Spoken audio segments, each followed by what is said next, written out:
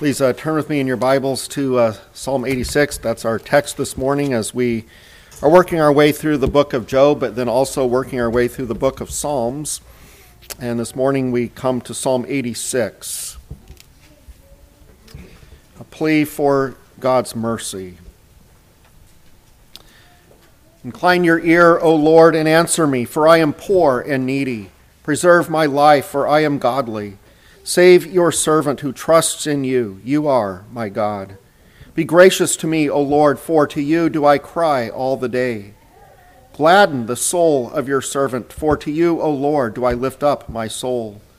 For you, O Lord, are good and forgiving, abounding in steadfast love to all who call upon you. Give ear, O Lord, to my prayer. Listen to my plea for grace. In the day of my trouble, I call upon you, for you answer me. There is none like you among the gods, O Lord, nor are there any works like yours.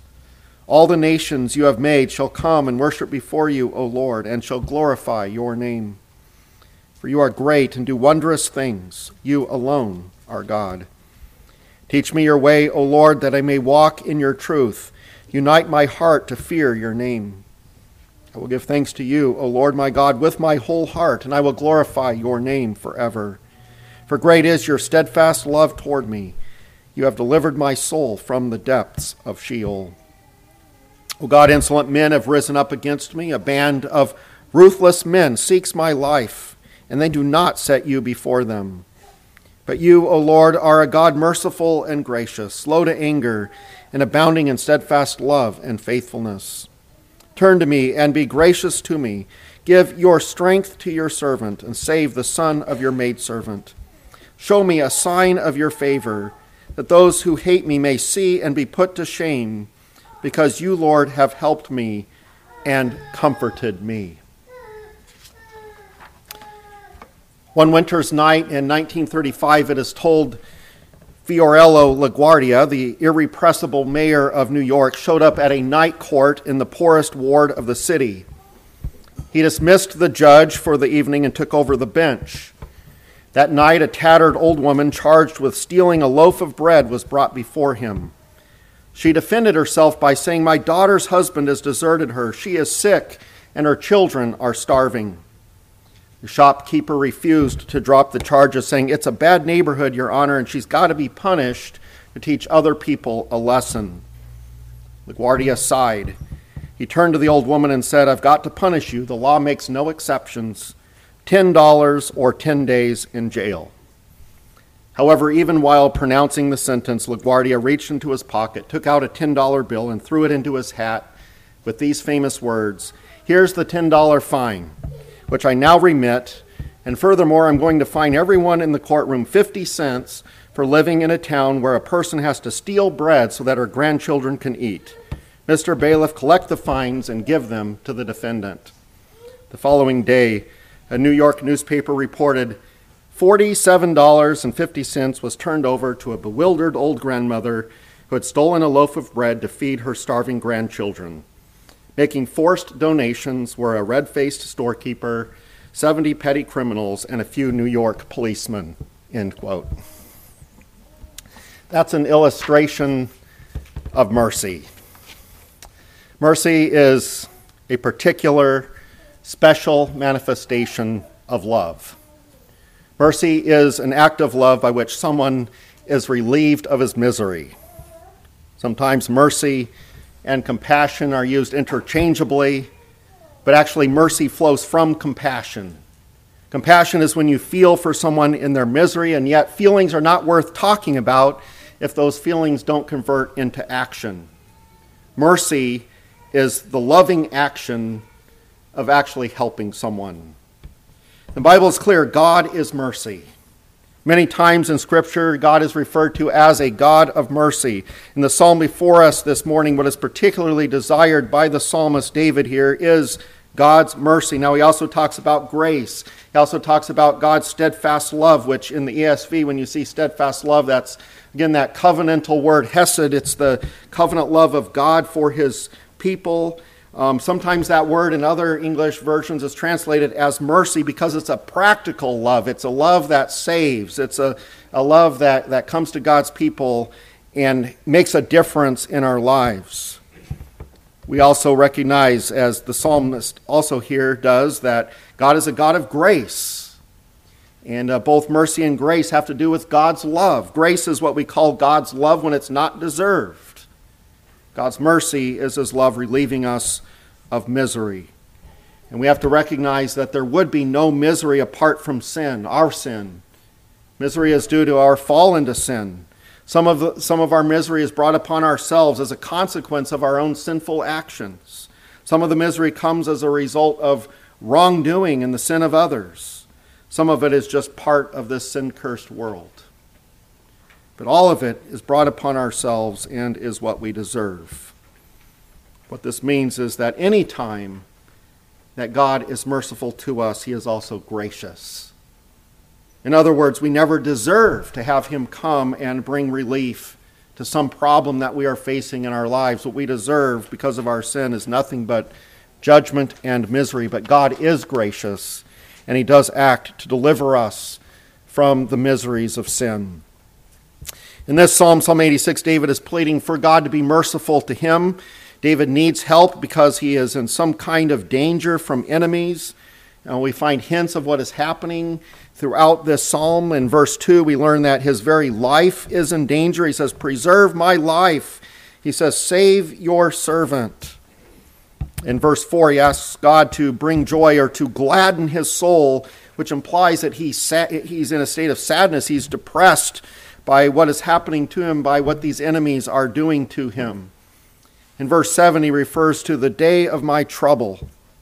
The greatest clue about what is happening to him is in verse 14, where he says, "O God, insolent men have risen up against me. A band of ruthless men seeks my life, and they do not set you before them."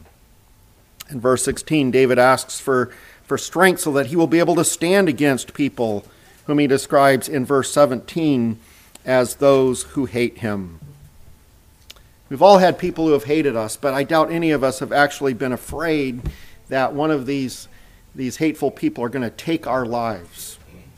Still, we have our own share of problems and miseries, and in all of them we can, like David, and should, like David, go to God and plead for his mercy.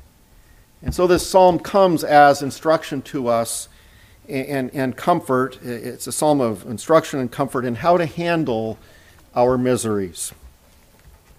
If you think about it, it's really quite remarkable that any human being would be allowed to go before God and to plead for mercy, as we see David here doing in this psalm.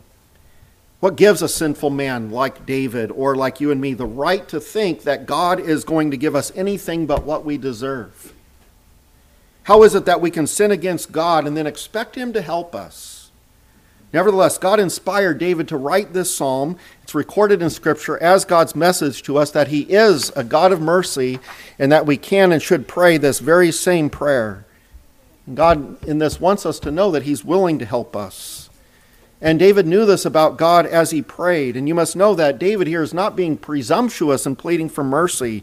We might wonder that. Is he being presumptuous? But there is evidence in this psalm by the wording that David uses that he is actually thinking back to the revelation that God gave of himself back in Exodus chapters 32 through 34. And if we spend a little bit of time for a moment in Exodus, we find that indeed the people of God are deserving of great judgment. In Exodus chapter 32, we have the incident of the golden calf. The incident opens with Moses on Mount Sinai receiving the Ten Commandments as well as other very important revelations of God's law. And Moses ends up being on the mountain for 40 days. And the perspective of the people is that he is so delayed in returning that he has surely died, or maybe he's just left. And in their impatience, they demand that a golden calf be made for their worship. And what becomes evident by this gross idolatry is that the entire nation really deserves to be destroyed. And God meant every word of what is recorded in Exodus 32, verses 9 through 10. It says, "And the Lord said to Moses, I have seen this people, and indeed it is a stiff-necked people. Now therefore let me alone, that my wrath may burn hot against them, and I may consume them. And I will make of you a great nation." What's Moses' response? Well, he pleads earnestly for the people, and he prays that for God's name's sake and for the sake of the covenant promise that God will not destroy them. And as real as God's wrath was, God's gracious love prevails, and God does not utterly destroy his people. Yet those who were blatantly involved were executed. And later, as Moses evaluates the great sinfulness of the people in this incident of the golden calf, he's unsure of the status of the remaining people with God. As the mediator of God's people, Moses is restless because God has said that if he goes up with them, he's going to consume them in his wrath. And Moses understood the reality that unless God forgives the sin of his people, there is no hope for them. Without forgiveness, there is no possibility of anything but punishment and judgment. And God has already told Moses that he, that is Moses, is unable to be the one to make atonement for the sins of the people. And yet God has told Moses to lead the people into the promised land, and has said that an angel will accompany him. Now Moses doesn't understand that this angel is the angel of the Lord, that he is Jehovah himself, that he is the pre-incarnate Christ. He thinks that this angel to which the Lord refers is just a regular angel, and he wonders how it is that he can lead God's people without God's presence. And God responds by telling Moses that he will go with him personally. But then Moses is still thinking about the people of God, and he wants to know their status with God, and he therefore pleads for God to go with the people as well. And God answers yes. And yet, understandably, Moses is still unsure of what exactly is going to happen to God's people, because God has just said that if he goes up with them, they will be consumed. And in order to clear up his concern, Moses asks God to give a revelation of the glory of his presence. And God has said that his presence will go with both Moses and the people. And so Moses, for his own comfort and assurance, wants to know once and for all the nature of that glorious presence that will go with them. Will it be a glorious revelation of wrath, or will it be a glorious revelation of mercy and grace? And to this request, God says to Moses, this is Exodus 33:19, I will make all my goodness pass before you, and I will proclaim before you my name, the Lord. And I will be gracious to whom I will be gracious, and I will show mercy on whom I will show mercy. And then in Exodus 34, verses 6 and 7, we are told that what exactly God revealed when he proclaimed his name in a special way to Moses. The Lord passed before him and proclaimed, the Lord, a God merciful and gracious, slow to anger, and abounding in steadfast love and faithfulness, keeping steadfast love for thousands, forgiving iniquity and transgression and sin, but who will by no means clear the guilty, visiting the iniquity of the fathers on the children and the children's children to the third and the fourth generation.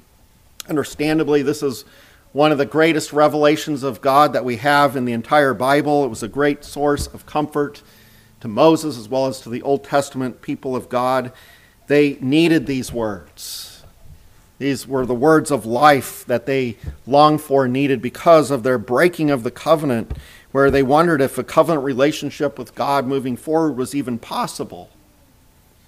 And what God revealed to his people is that a relationship with him is not impossible because of our sin. God has sovereignly decided to be gracious and compassionate. Now notice, to a remnant. God never promised to forgive the sins of everybody, but he promised to reveal himself in mercy to many sinners and to do so unfailingly. And what we also learn from God's revelation to Moses is that God's forgiveness of sins is not just a clearing of the guilty as though God just lets some sin go unpunished.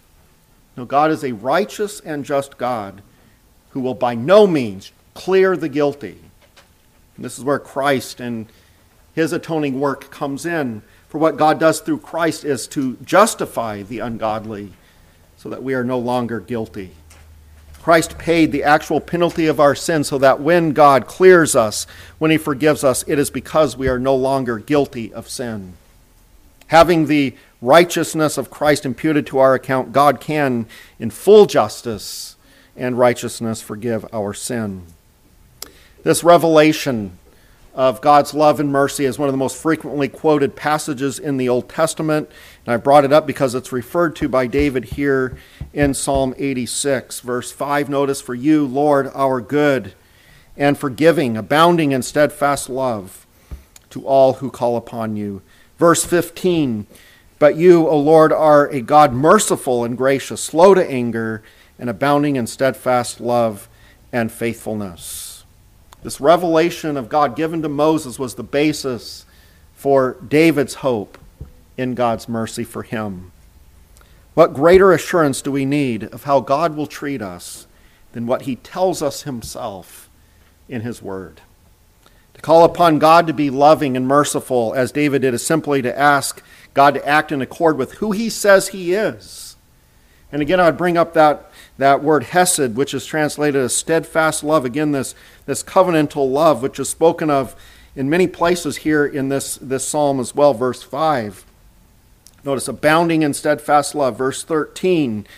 "For great is your steadfast love." Verse 15. "But you, O Lord, are a God merciful and gracious, slow to anger, and abounding in" what? "In steadfast love, also faithfulness." But the hesed is this steadfast love, the special, merciful love of God, which we find here in this psalm. And so, as sinful as David was in pleading for God to be merciful, to be his loving covenant God, David's not being presumptuous. He's taking God at his word. At the same time, we cannot just expect God to be merciful to everyone and in every situation. The psalmist understands that there are certain requirements if he and us are to experience God's mercy. And I see 5 things here revealed in this psalm that are necessary for us to receive God's mercy. It's not that these things earn God's mercy. No, that's not what I'm saying. Nothing we do can earn favor with God.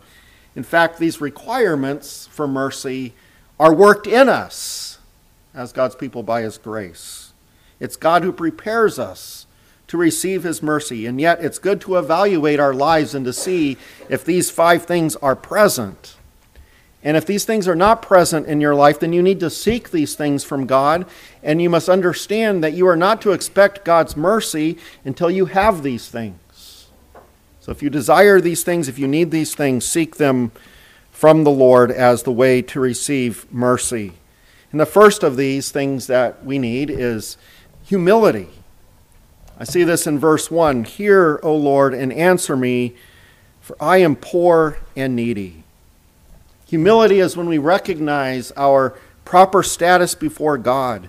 Humility is seen in the attitude that I'm not able to handle my problems on my own. I am poor and I am needy. I do not have my own resources to be able to handle the situations in my life. I'm not mighty. I'm not self-sufficient.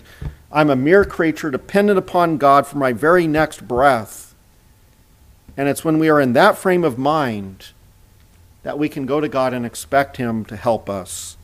Listen to the instruction of 1 Peter 5, verses 5 through 7. It says, "Likewise, you younger people, submit yourselves to your elders. Yes, all of you be submissive to one another, and be clothed with humility, for God resists the proud, but gives grace to the humble. Therefore, humble yourselves under the mighty hand of God, that he may exalt you in due time, casting all your care upon him, for he cares for you." It's only in the way of humility that we can expect to experience God's grace. It's only the humble who cast all their cares on God. Why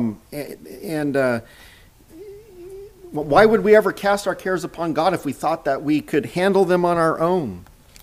We have cares, and we ought to cast them on God, because God will care for us, and he will help us. Like the hymn says, "Oh, what needless pain we bear, all because we do not carry everything to God in prayer." And then we have the second requirement. The first requirement is humility. The second requirement to experience God's mercy is devotion to him, which is seen here in verse 2. "Preserve my life, for I am godly. Save your servant who trusts in you. You are my God." Really, the word that's translated here in the ESV as godly is the word for holy. David is not saying that he is perfect. He's not saying he's without sin, but by saying he's holy, he means that he recognizes himself as set apart to God, as consecrated, devoted to God, to God's service, to God's glory. David explains further what he means by his holiness when he calls God his God and refers to God as, or to himself as God's servant. He's talking about how he knows he's in a covenant relationship with God that involves mutual love for one another. We love God. Yes, he loves us, but in a covenant relationship, you love God. You love him back. There's a devotion to God for what he has done for you. For the unbeliever who is not in a covenant relationship with God and who does not love and serve God, God is not under obligation to grant mercy. But for us who belong to God through Christ, he's committed himself to us to care for us. And of course, God is not mocked. He knows his own. And only those who are truly devoted to him can expect to experience his covenant blessings, including mercy. And then the third requirement for this grace of mercy is persistence in prayer. Notice verse 3, "Be gracious to me, O Lord, for to you do I cry all day long." You might say that there are really two requirements for mercy here in verse 3. The first is prayer itself. We are not to expect God's help if we're not praying for it. Jesus has told us, you have not because you ask not. And then the second thing is that we are to persist in prayer. Jesus has taught us through the parable of the persistent widow in Matthew 18 as well as in other places. But there in Matthew 18 he says that the lesson of that parable is that men always ought to pray and not lose heart. The Lord has revealed to us through this parable that he's pleased to answer our prayers in the way of persistence. And so this ought to mark our requests for mercy. Don't give up, because to give up in prayer is really to give up on the Lord. Continue in your prayers. Cry to the Lord all day long. He will hear and he will answer. And then fourth, to experience God's mercy, you must have faith in him. Verse 4, "Gladden the soul of your servant, for to you, O Lord, I lift up my soul." We are to lift up our souls to the Lord, knowing that he alone can help us.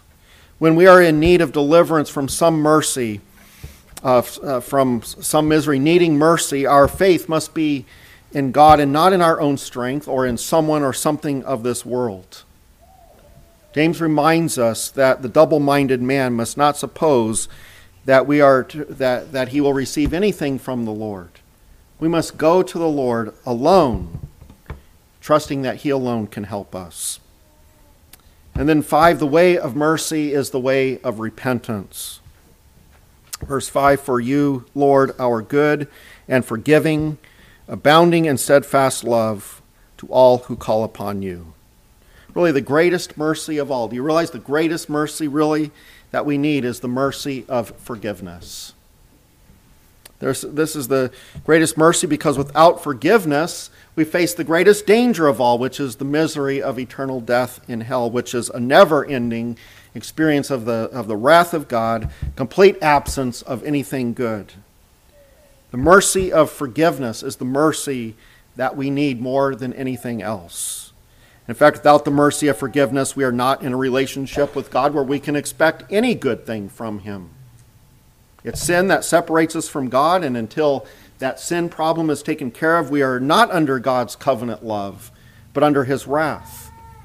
And as verse 5 says, the only way to have forgiveness is to call upon God and ask for it. We're talking now about responding to the gospel. The gospel calls us to repent of our sins and to, by faith, lay hold of the righteousness that is in Christ Jesus. And the glorious truth of the gospel is that if we confess our sins, God is faithful and just to forgive us our sins and to cleanse us from all unrighteousness. Our God is a merciful God, but to experience that mercy, we have to first know we need his mercy. We have to know our sin. We have to know something of what our sins deserve. We must go to him humbly asking that he not give us what we deserve.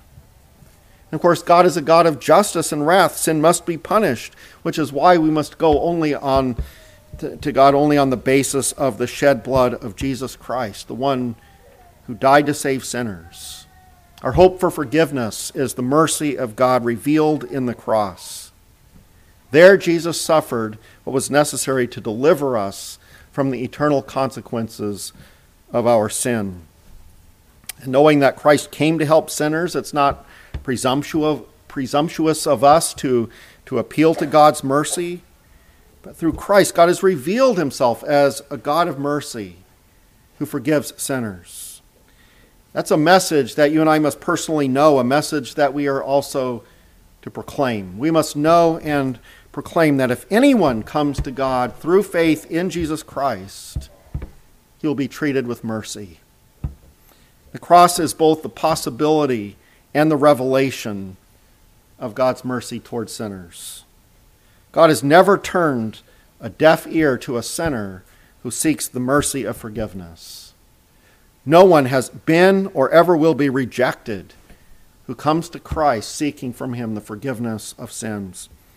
Jesus said in John 6:37, it's a verse that's coming up in our series in John, one of the greatest verses in all of Scripture. All that the Father gives me will come to me, and the one who comes to me I will by no means cast out. If you go to Jesus, which is talking about going to him in faith, seeking the forgiveness of your sins, he will by no means cast you out.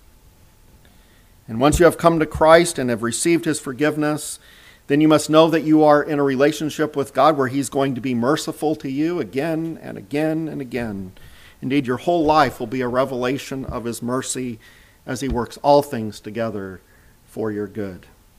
And this ongoing, never-failing mercy of God doesn't mean that you're always going to be delivered from every trouble right away. David, notice, writes at the end of verse 7, he says, "Therefore you answer me."